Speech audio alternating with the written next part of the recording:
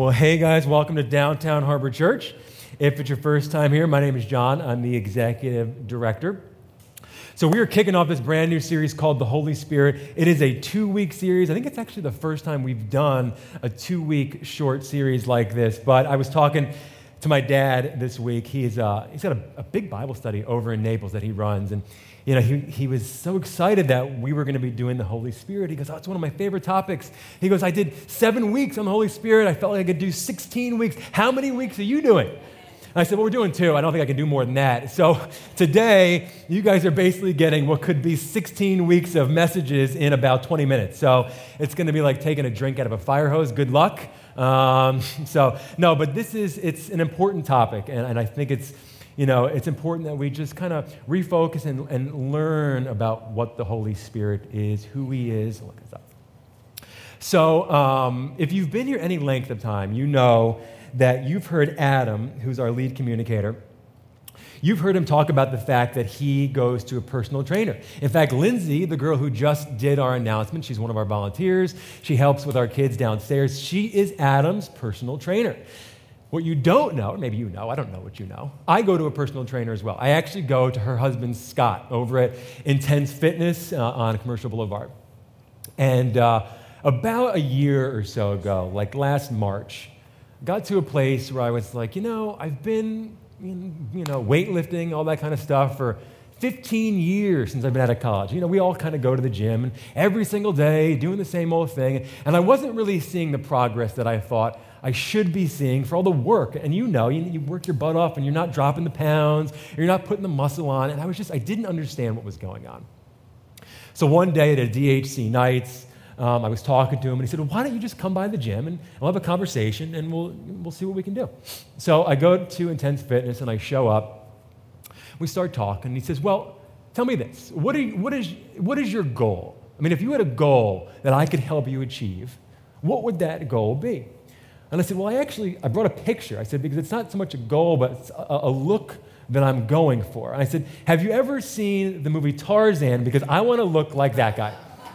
And he was very professional. This is literally the picture that I brought. And he looks at it and he goes, "All right, okay, well, let's see what we can do. Small steps.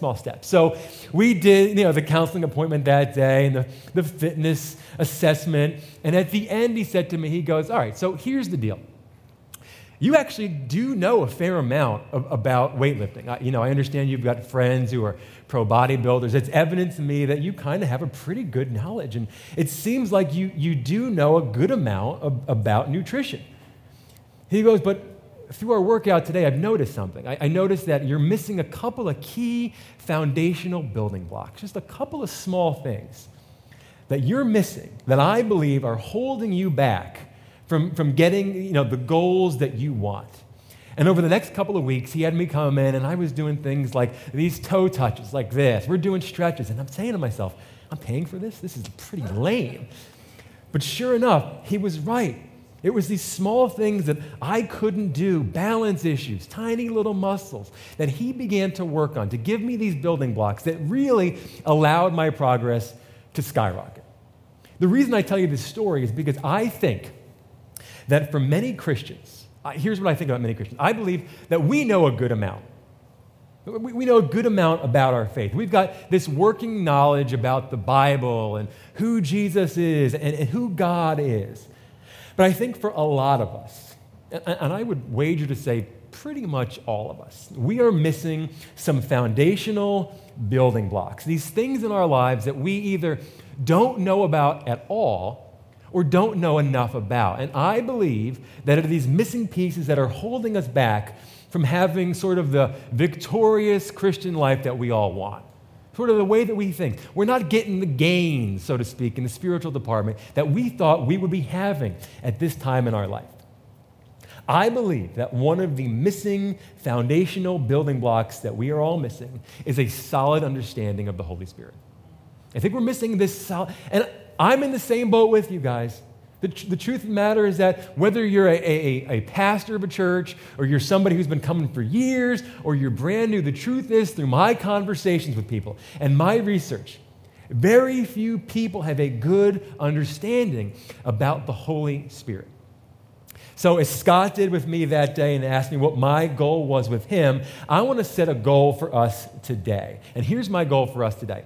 I want you leaving today knowing more about the Holy Spirit than any other person you meet.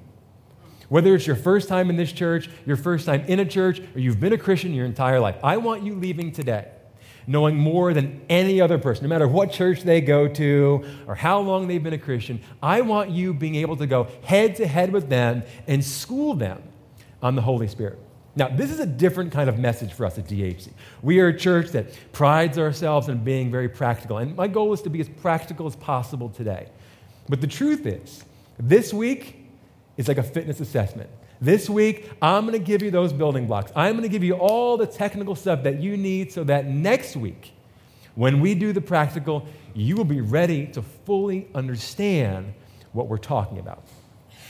So here's something that I know and something that I've learned this week. There is no subject around which there has been so much controversy, divisiveness, and confusion as the Holy Spirit.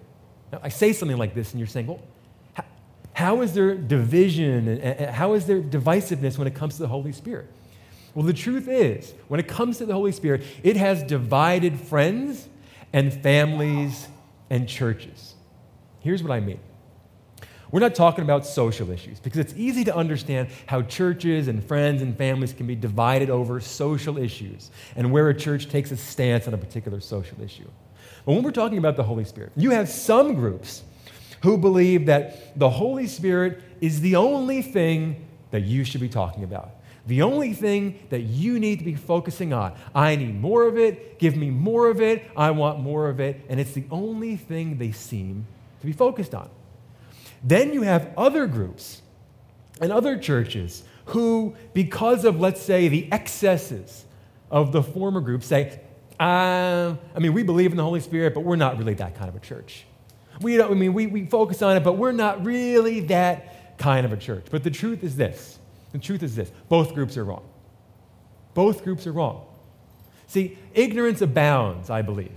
Okay? I believe that people in general are ignorant about the Holy Spirit because the local church has not properly taught who he is, what he does, and how he operates in the world and in us.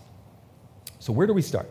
Right? If this is DHC seminary today, so to speak, where do we start? How do we begin to learn about the Holy Spirit? So here's something that I know, and I think you would agree with me. In our faith, in Christianity, there are aspects that we understand, and there are aspects that are more complicated, more confusing. So I think, by and large, people understand Jesus. Now, you may not agree that he's the Son of God, but I think at an intellectual level, we all say, I get it. He makes sense. I understand what he's about. I think we understand Christmas. I think we understand Easter, although there may be some confusion about how the resurrection works, and we're going to talk about that in our next series coming up called The More You Know. But I think by and large, we understand a lot about our faith. But there's one aspect of our faith that confuses every single person. Whether you're just a church member, whether you're a pastor, or whether you're a professor and you're an intellectual, and it's the Trinity. The Trinity is very confusing to understand, and part of the reason it's so confusing to understand is that we as humans are limited by our human mind. Now, this is not a cop-out, but the truth of the matter is that we are dealing with a limited ability to understand certain things about God, but we know the Trinity exists because Jesus talks about it.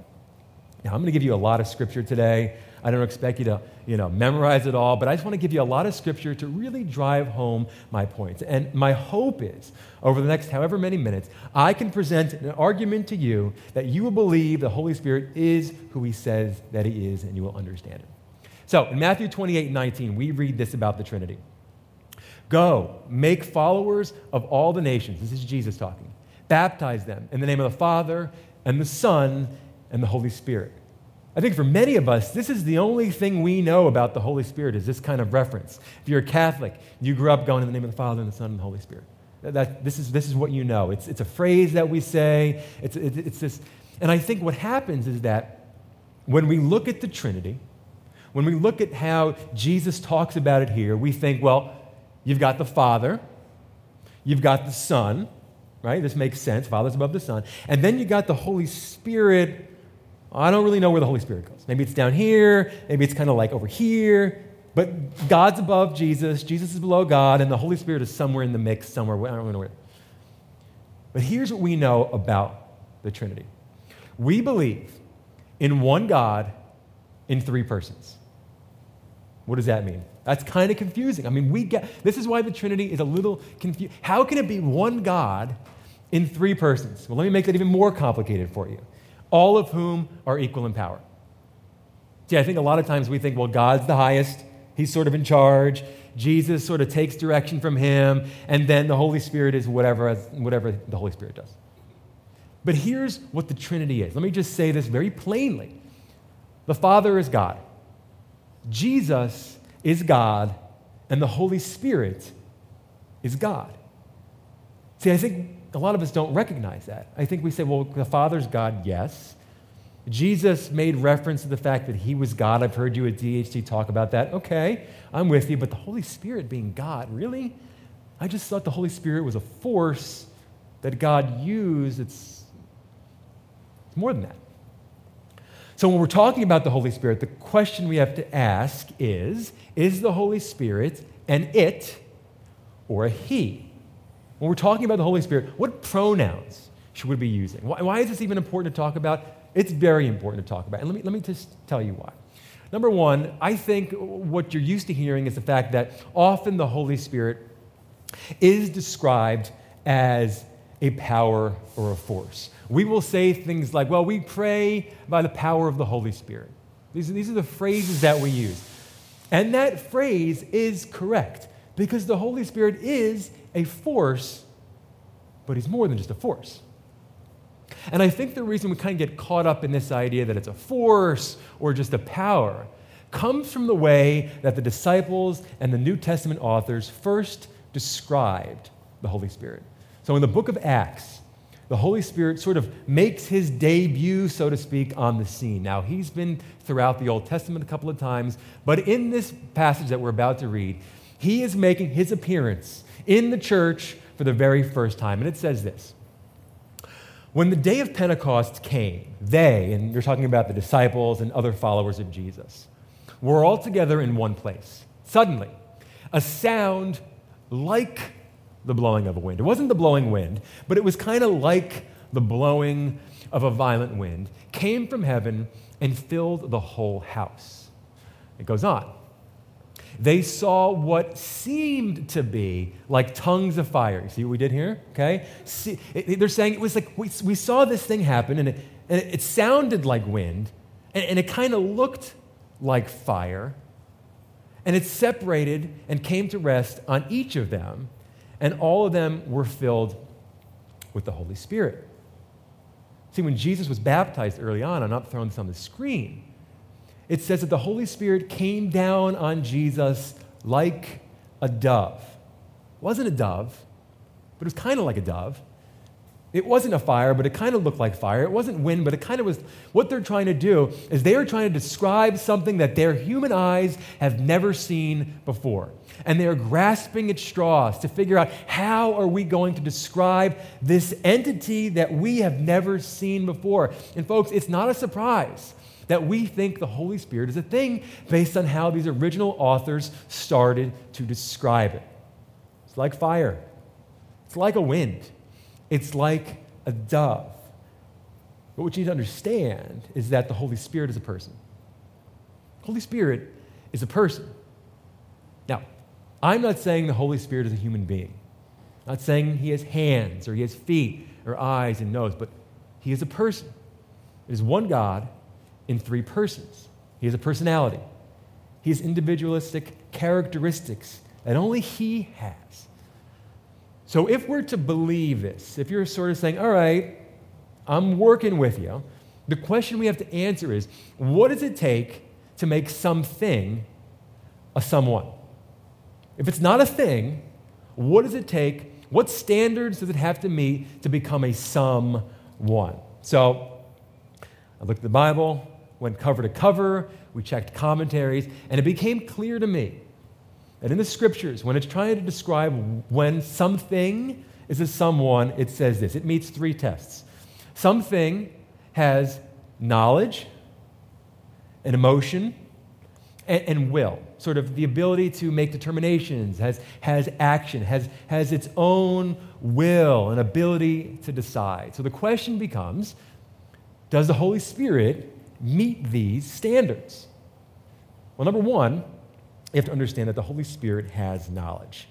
And I'm just going to give you a couple of pieces of scripture because we could be here for 16 weeks and we just don't have the time. We don't want to do that, okay? Here's the deal. The Holy Spirit has knowledge. In 1 Corinthians, it says this, "For who knows a person's thoughts except their own spirit within them? In the same way, no one knows the thoughts of God except the Spirit of God." This is telling us that the Holy Spirit, the Spirit of God, knows God the Father, has an understanding, has knowledge. The Holy Spirit has knowledge. It goes on, it says this, "For it has seemed good to the Holy Spirit and to us to lay on you no greater burden than these requirements." It's kind of like, yeah, it seems good. Okay, the Holy Spirit, it seems good to the Holy Spirit. He likes what he's seeing. He has knowledge of what is happening. Holy Spirit also has emotions. Okay? In Romans, it says this, "I urge you, brothers and sisters, by our Lord Jesus Christ and by the love of the Spirit." The Spirit has love. Time and time again, we see this over and over and over again. The Spirit, the Holy Spirit loves each and every single one of us. Here's something else we see. The Holy Spirit, whom God has given to live in us, has a strong desire for us to be faithful to him. The Holy Spirit loves. The Holy Spirit has desires. We read this. "Do not bring sorrow to God's Holy Spirit."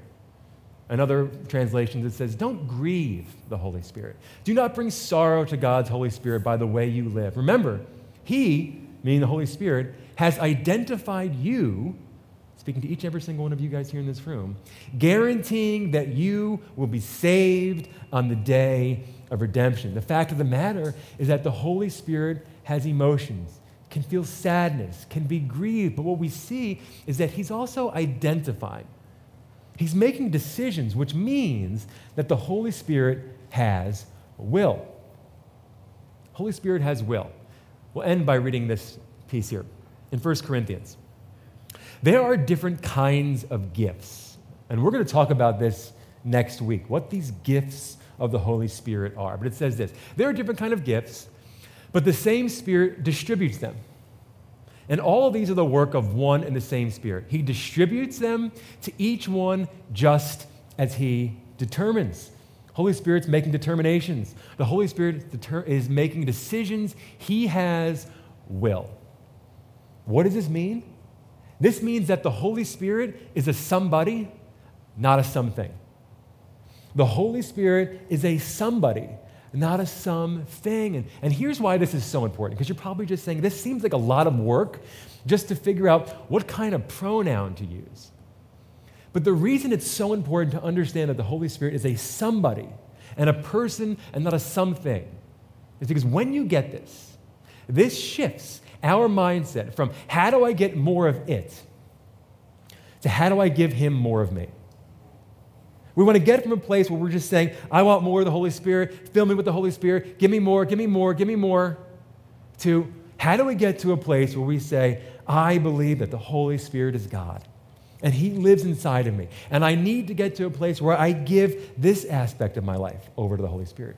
I give that aspect of my life over to the Holy Spirit. It's a brand new and a completely different relationship that you will have with the God who lives inside of you.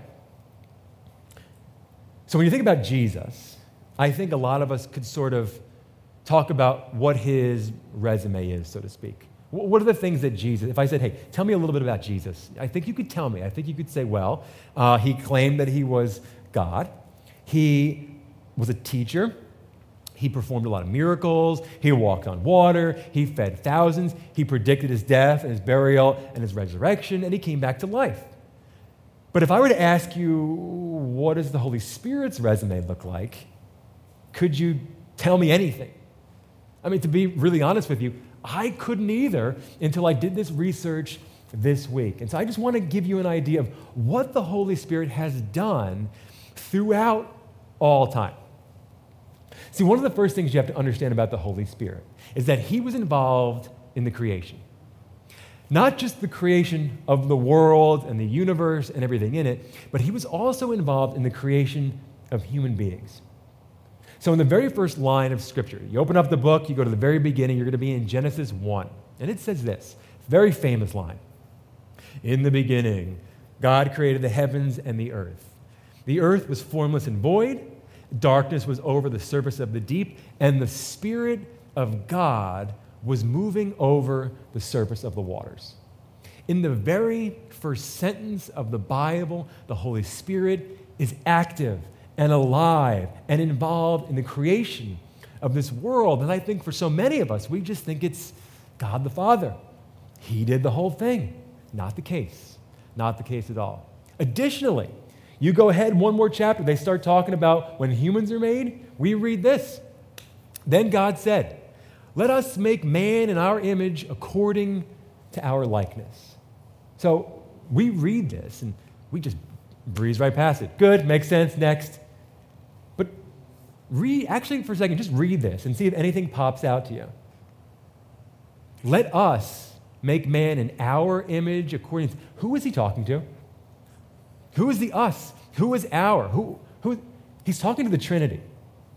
For the very first time in Scripture, the Trinity is revealed to us. He is talking to Jesus. He is talking to the Holy Spirit. That is who us is. That is who our is. And I don't think we recognize this because we breeze through this so quickly. We've seen it so many times. Next, great, sounds good. The Trinity is involved here. But here's something you need to know, is that at this point, no person in the Trinity had a human body. I mean, we read in the Scripture that Jesus did not put on flesh until he was born of a virgin. The whole Christmas story. Not until that point did God become man. So when we read the Scripture, it says, let us make man in our image and our likeness. What are they talking about?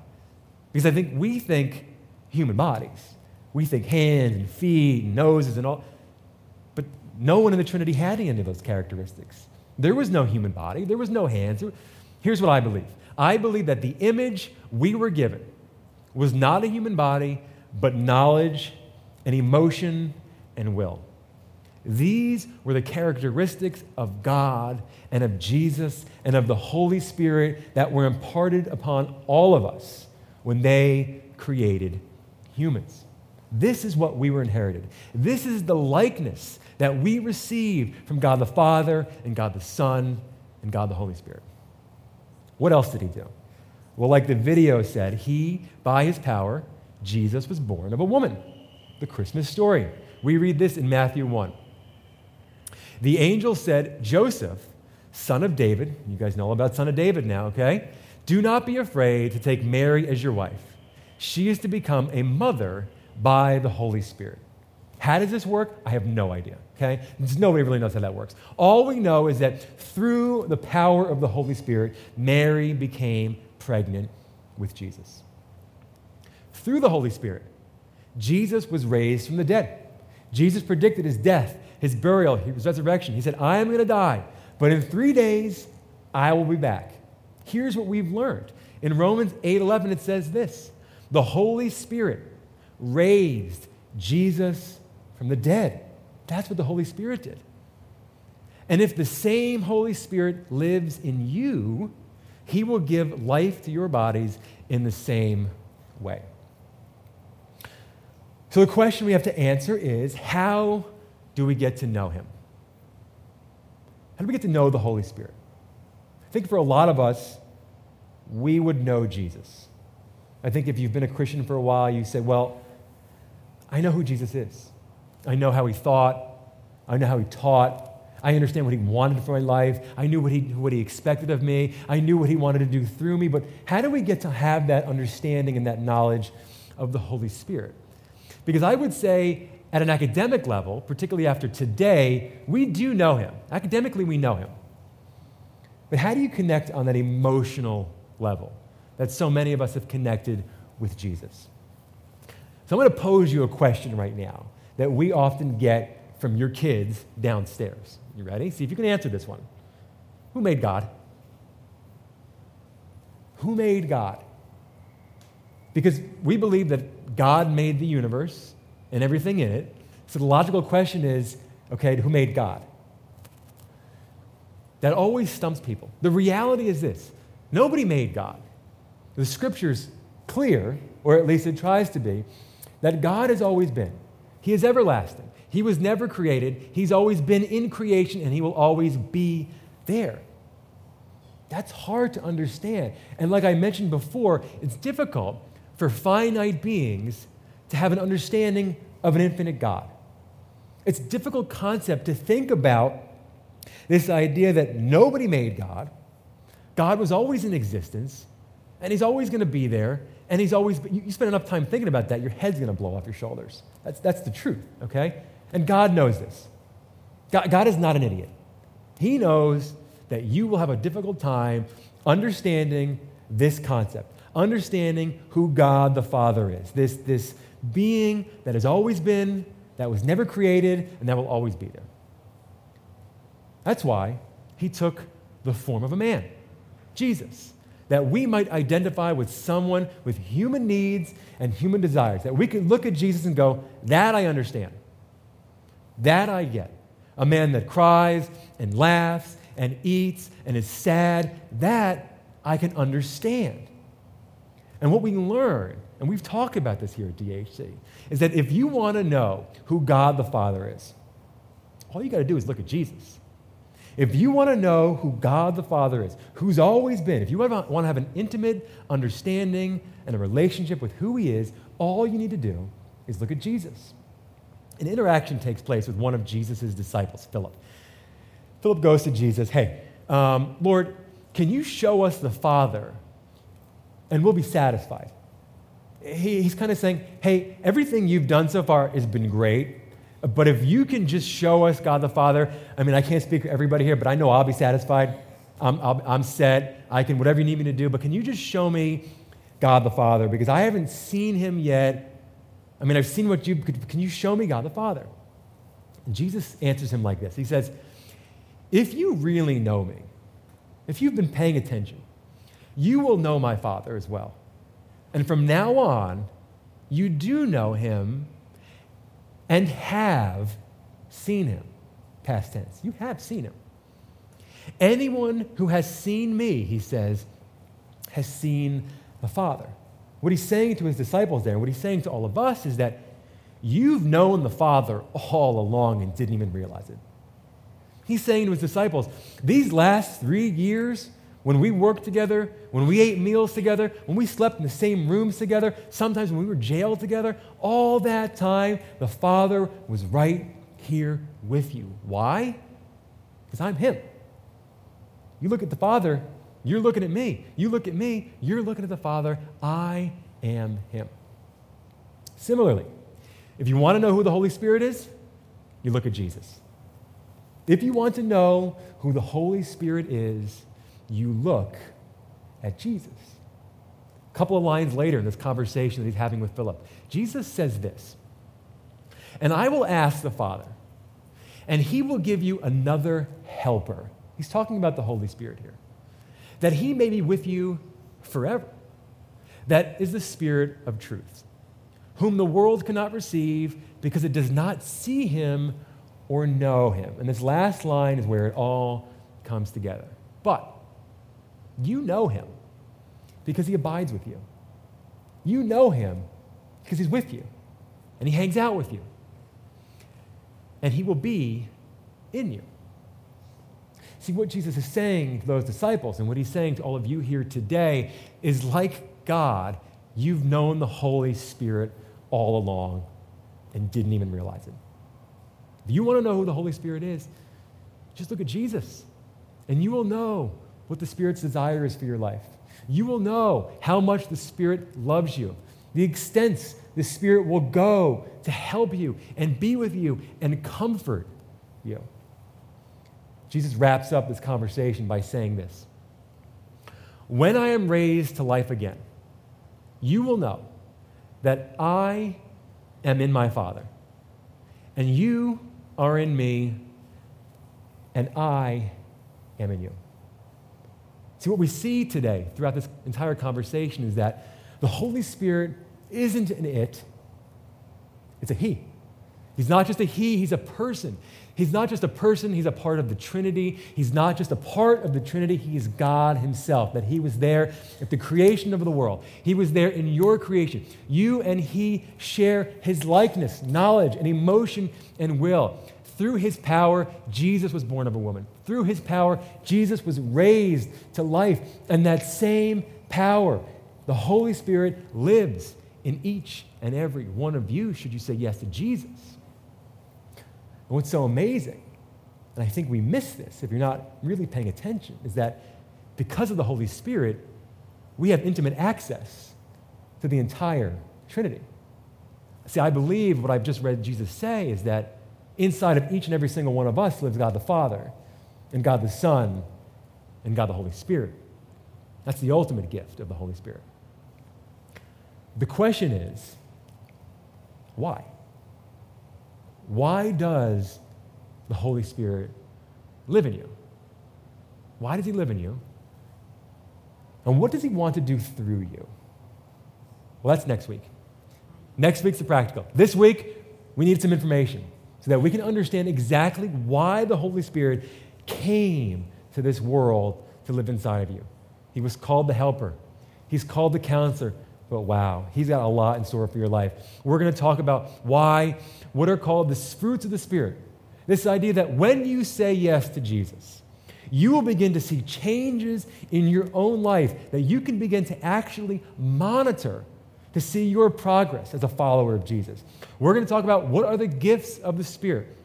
This thing that I referenced, there are gifts that are given to each and every single one of you, and you all have different gifts. And I'm not just talking about, being able to get a good tan and that kind of stuff. There are spiritual gifts that each and every single one of you has, that the Holy Spirit determined that you need and that you can use. And we're going to learn about why we all have these gifts.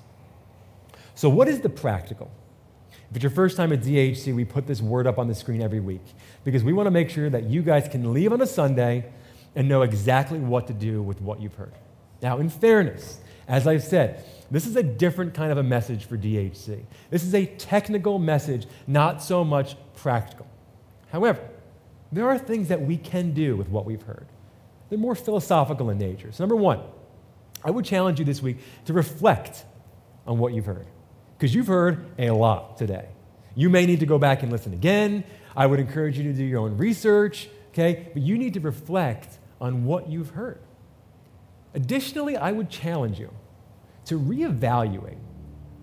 If you're someone who throughout your life has looked at the Holy Spirit as an it, as simply a force, something of which we can get more of, I would challenge you to look at what the Scripture actually says and to recognize that the Scripture says it's not an it, it's a he. It's not just a he, it's God, and he lives inside of you. And I would challenge you to maybe tweak your theology to get you to a place where you can say, I don't need more of it, I need to give more of me to him. Because the Holy Spirit is God, and he resides in the hearts of all believers. Let me pray. Dear Heavenly Father, I want to thank you for the opportunity to come here today and to talk about the Holy Spirit. This is something that I just believe is just so important to do. And I pray by the power of the Holy Spirit that you would touch each and every person here, Lord. I don't know what they're going through in their life, but I just pray in this moment that you would meet them at the place of their needs. Lord, I pray that if someone in this room hasn't gotten to a place in their life where they've said yes to Jesus, I pray that today might be that day. that through the power of the Holy Spirit, Lord, that you can convict them and help them to understand who your Son is and why you sent him, and understand the fact that because of him and him alone, we and God are good. That we've been forgiven because of the gift of your Son, Jesus. Lord, we ask all of this in your Son, Jesus' precious name. Amen.